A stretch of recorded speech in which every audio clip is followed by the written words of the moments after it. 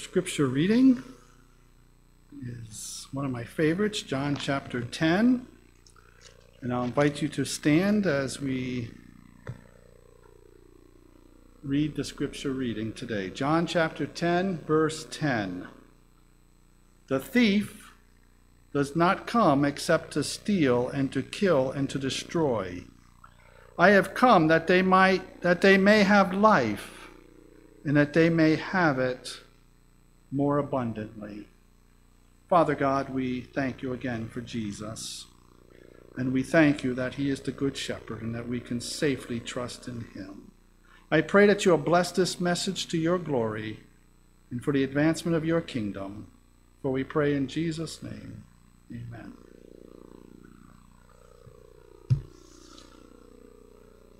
On my phone, quite often I'll leave it on my desk and then I'll notice it's ringing. And I'll look over and it will say these words, scam, likely. And so I just ignore it. And once in a while they'll leave a message telling me that this is the final message. And oh, how I wish it was. The final message that my car warranty is going to expire and that I better sign up to protect my car. At work, we often have training. It's called Know Before. I don't know if anyone has that in their job or not, but they'll give us training on how to protect our passwords and how to choose a password and how to find what they call phishing schemes, where they send you an email. In fact, in my email, in the spam folder, in the trash folder, it'll tell me I get service at PayPal telling me that my account is restricted and I must sign in immediately in order to resolve the problem. That's what's called a phishing scheme. Yesterday at work, I got one, said your order is ready. Click here to complete the transaction. And I thought for me, I didn't place any order. And why would it be coming to my work email? So there's a little token that the company has set up, and you could click on it. It says Fish Alert. And so I clicked on it. And said, are you sure you want to make this a fish alert? And I said, I'm sure. And I clicked on it, and it said, congratulations. This was a phony email to test your knowledge or to see if you're being alert.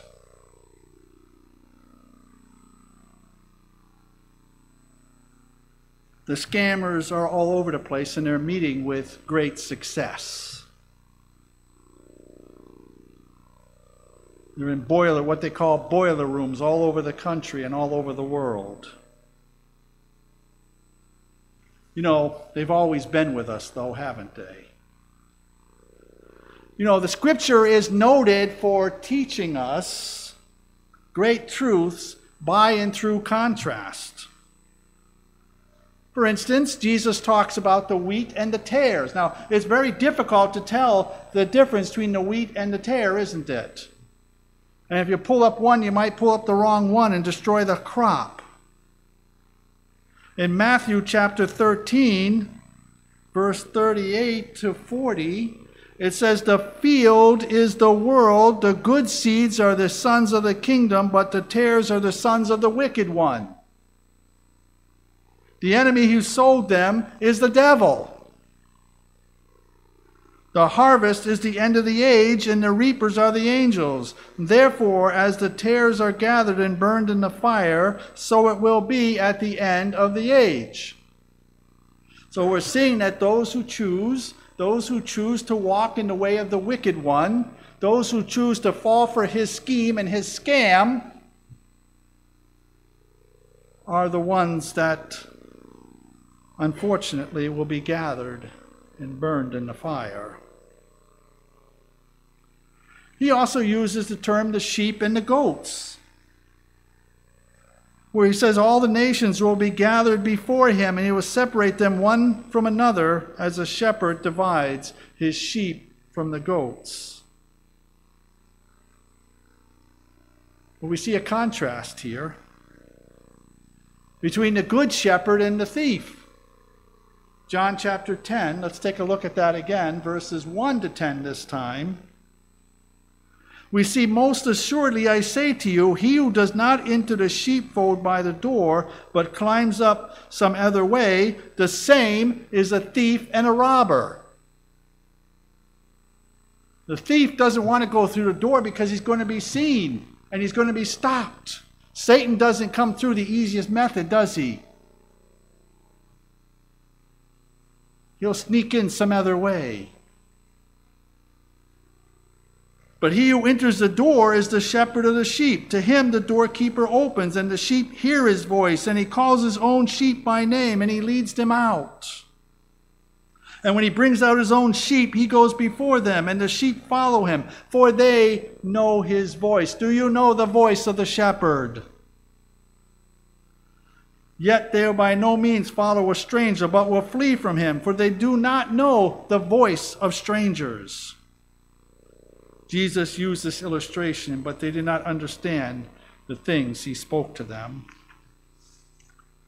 Jesus said to them again, most assuredly I say to you, I am the door of the sheep. All who ever came before me are thieves and robbers, but the sheep did not hear them. I am the door. If anyone enters by me, he will be saved and will go in and find pasture. The thief does not come except to steal and to kill and to destroy. I have come that they may have life and may have it more abundantly. Do you want that life that's above the common? That's what it means. Above the common. And what is common in this world? But anxiety and trouble and lusting for riches. So what is the difference between the thief and the good shepherd? Does the word thief bother you? I don't like it. It's not the nicest word, is it? We see today that people are becoming more brazen in their thievery. It used to be that they would figure out some complex scheme and just steal the money silently. Through some back door, some computer program would sneak in and just transfer your money. But now they're just doing it kind of brazenly. You could be parked in a store parking lot and come out and find your catalytic converter stolen because they're worth $600 to $900. And they steal them and just sell them to a scrapyard and take the money. If you were to go on YouTube and type in this phrase, chick bank robber, you will find the amazing story of this young lady who went to a bank in Waco, Nebraska, and robbed some $6,000. The bank employees were able to give the police a fairly good description of the teenage girl who pulled off the crime and the car in which she escaped. But you know what? The police didn't need any of that. You see, she recorded a video in which she entitled Chick Bank Robber, and she was boasting of her criminal prowess. She took the cash and she fanned it out in front of the camera. And she said, I just stole a car and robbed a bank. Now I'm rich. As if $6,000 would make you rich. I can pay off my college financial aid, and tomorrow I'm going on a shopping spree, she said. Later, she held up another sign which said, I told my mom today was the best day of my life. She just thinks I met a new boy. Hannah's brief criminal career ended later that week when the police took her into custody. But a number of people who have gotten into trouble because of something they said goes far beyond boasting criminals. Lies, gossip, criticism, and slander can damage not just those about whom they are spoken, but of course the speaker as well. The words that come from the mouths reveal the condition of our hearts. Can we say it this way? Bad words come from a bad heart. John the Baptist said it this way, "O generation of vipers, how can you, being evil, speak good things? For out of the abundance of the heart the mouth speaks." So what we learn from that is we should exercise great care in our speech, knowing the power of our words. Though there's a time when we should speak, more often the problem comes from speaking too much instead of speaking too little. Let wisdom guide every conversation. Proverbs 18 says this, "A fool's lips enter into contention, and his mouth calls for strokes. A fool's mouth is his destruction, and his lips are the snare of his soul." So often, the world thinks that by getting money by any means, any method, as long as you have it, the end justifies the means. But they are falling victim to a thief. A thief who will rob them of their dignity. A thief who will rob them, yes, even of their soul. He is a murderer. Satan is the personification of the thief. And not only is he a scam artist, a master scam artist, he's a killer. Jesus said to the religious leaders of his day, "You are of your father, the devil. And the desires of your father you want to do." He was a murderer from the beginning, and he does not stand in the truth. Because there is no truth in him. When he speaks a lie, he speaks through his own resources, for he is a liar and the father of it. What does he want to steal from you?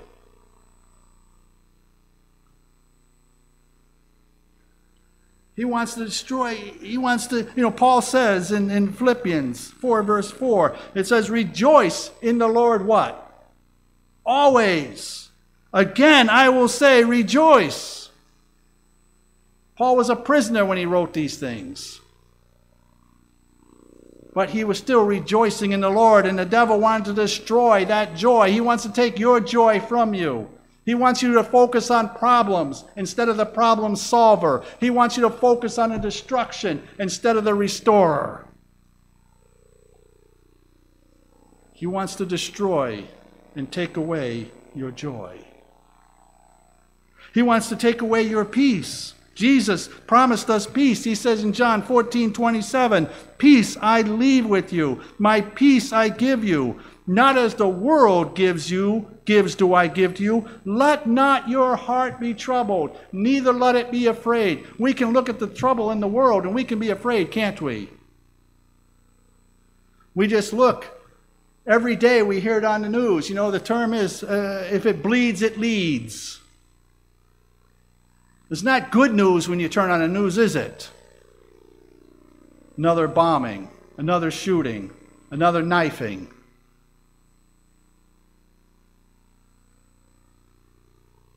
What are we focusing on? As our song said, turn your eyes upon Jesus. And all these things in the world, they're going to go strangely dim, aren't they? When we focus on Jesus, the author of peace. He is our peace. And when Jesus is with us, we can have peace in the midst of the storm. Satan also wants you to destroy your trust in God. He wants you to look and say, see how God has led? You got nothing but trouble. Can we be like Job? Though he slay me, yet will I trust in him. Proverbs 3:5 counsels us, trust in the Lord with all your heart. Lean not unto your own understanding. In all your ways acknowledge him, and he shall direct your paths. Do we trust him? Satan is out to destroy your trust in God. He doesn't want you trusting in God. He wants you trusting in yourself. I don't know about you, but I fail myself all the time. One thing I have learned, every time I have gotten angry and trusted in my own wisdom, I've made a fool of myself. I don't know if anybody ever has that experience, but it's true. Every single time, if I had just said, okay, just fluff it off and ask God for wisdom, what should I do? It goes much better. How many times, people have put their trust in people and they fail them over and over again, and then they say, this time it's going to be different, and they do the same thing, and the person fails them. Every election cycle is the same thing. The politicians come around and promise the sun, the moon, and the stars, and deliver nothing. The Bible tells us to put not your trust in princes. Put not your trust in kings. Put your trust in God, who cannot lie and always delivers on his promises. Speaking of promises, we were given great and exceedingly great and precious promises, that through these you might be partakers of the divine nature, having escaped the corruption that is in the world through lust. There's a promise for every need. Let us search the Scriptures, and let us have faith that God is able to do that which he says he is going to do. Yes, the wisdom of man is foolishness with God. Too often we turn to man for wisdom when it's right before us in God's Word. Let us carefully and prayerfully study it and gain the wisdom of the ages. Man continues to seek for riches and wealth, and that too is a scam of the devil. Jesus said, what does it profit a man if he gain the whole world and loses his own soul? Or what will a man give in exchange for his soul? So often multitudes fall for the scam. Multitudes fall for the scam, thinking they're going to have something great, but the pleasures of sin are but a moment. And then destruction comes. But before that, usually pain and sorrow and suffering. Satan is such a scammer that we could call him the chief scammer, the chief killer. He's the father of all murderers.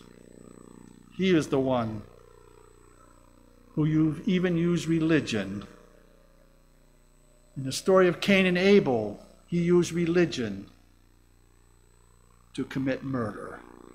He is the one who inspired Cain to rise up against his brother in anger and slay his brother. It's high time. It's high time we know the shortness of our time. It's high time that we recognize that the thief is after you. He doesn't want you here. He doesn't want you listening. He doesn't want you praying. He doesn't want you trusting in God. He doesn't want you to have joy. He doesn't want you to have peace. He doesn't want you to have the love of God in your heart. He has substitutes for all of that. And all of it is a scam. And multitudes have followed in that scam. But Satan wants what's precious to God.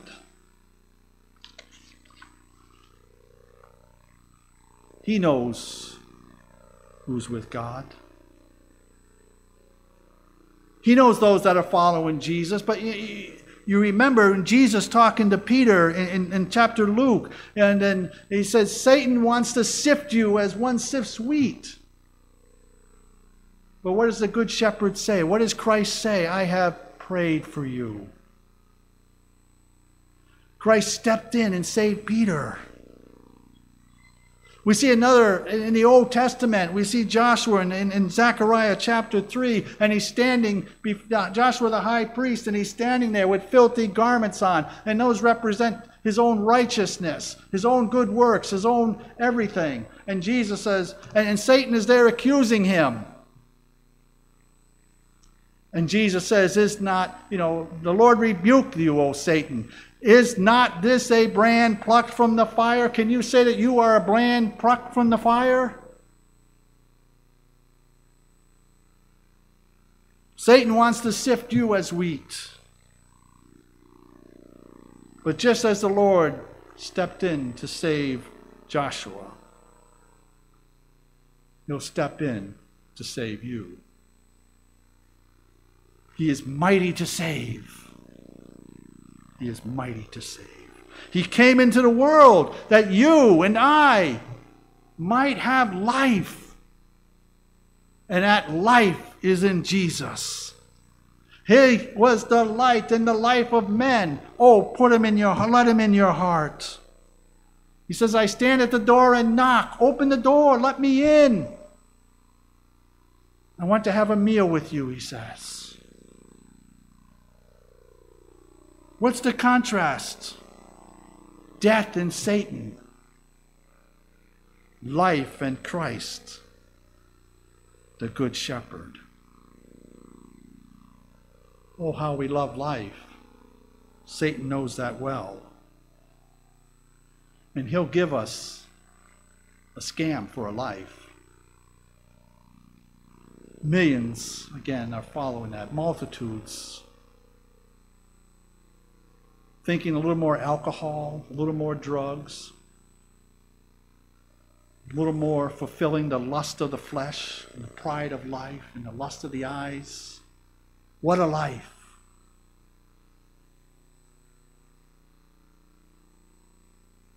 There is a way which seems right to a man, but the end thereof are the ways of death. Jesus promises something different. Jesus promises eternal life. Jesus promises an eternal life. Not only now we have that life. These things I write to you, says John, that you may know that you have eternal life. He that has the Son has life. It's a gift of God through Jesus Christ our Lord.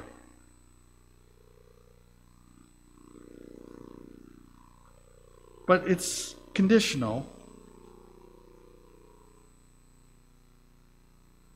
It's conditional on repentance and conversion. There are those that will say, oh, just accept Jesus. You don't need to worry about keeping the law of God. You don't need to worry about any of those things. Just accept Jesus.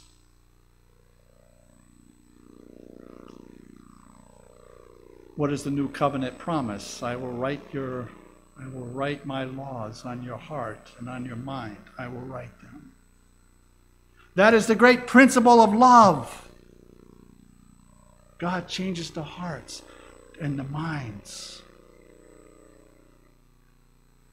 Jesus in chapter 3 of John, talking to Nicodemus, that you must be born again. Nicodemus said to him, "How can a man be born when he is old? Can he enter a second time into his mother's womb and be born? Most assuredly, I say to you, unless one is born of water and the Spirit, he cannot enter the kingdom of God. That which is born of the flesh is flesh, and that which is born of the Spirit is spirit. Do not marvel that I said to you, you must be born again. The wind blows where it wishes, and you hear the sound of it, but you cannot tell where it comes from and where it goes. So is everyone who is born of the Spirit." There are two or three other things that we must have. And that is, we must have faith. Do you have faith? Do you believe that he is able to do that which he has said he would do? Without faith, it is impossible to please him, Hebrews says. For he who comes to God must believe that he is, and that he is a rewarder of those that diligently seek him. He is a rewarder. Have you received his blessing? I spoke a few moments ago on obedience. Yes, there must be obedience, but that is a fruit, isn't it? When we walk with the Lord, it will result in obedience. For Jesus said, "If you love me, you will keep my commandments." As a result of that love, as a walk with God, you will keep my commandments.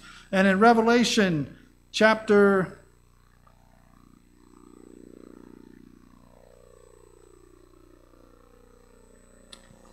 got ahead of myself here. Revelation says that those that will obey are the ones that are inside the kingdom of God. But in Matthew chapter 19 it says, "Behold, one came and said to him, 'Good teacher, what good thing shall I do that I may have eternal life?' Blessed are those who do his commandments, that they may have right to the tree of life and may enter into the gates of the city." Two texts. One was thinking that he could work his way to eternal life and righteousness, but it's only the work of Christ that brings us there. It's the work of Christ that brings us to the commandments. It's the work of Christ that enables us. Jesus told the young man to keep the commandments. Do we keep the commandments of God? Do we look at them as a mirror and know where we fall short? For all have sinned. All have fallen short of the glory of God. All of us have fallen for the scam one time or another. All of us thought that, only if I ate the right things and listened to the right music and watched the right things, I'll be okay.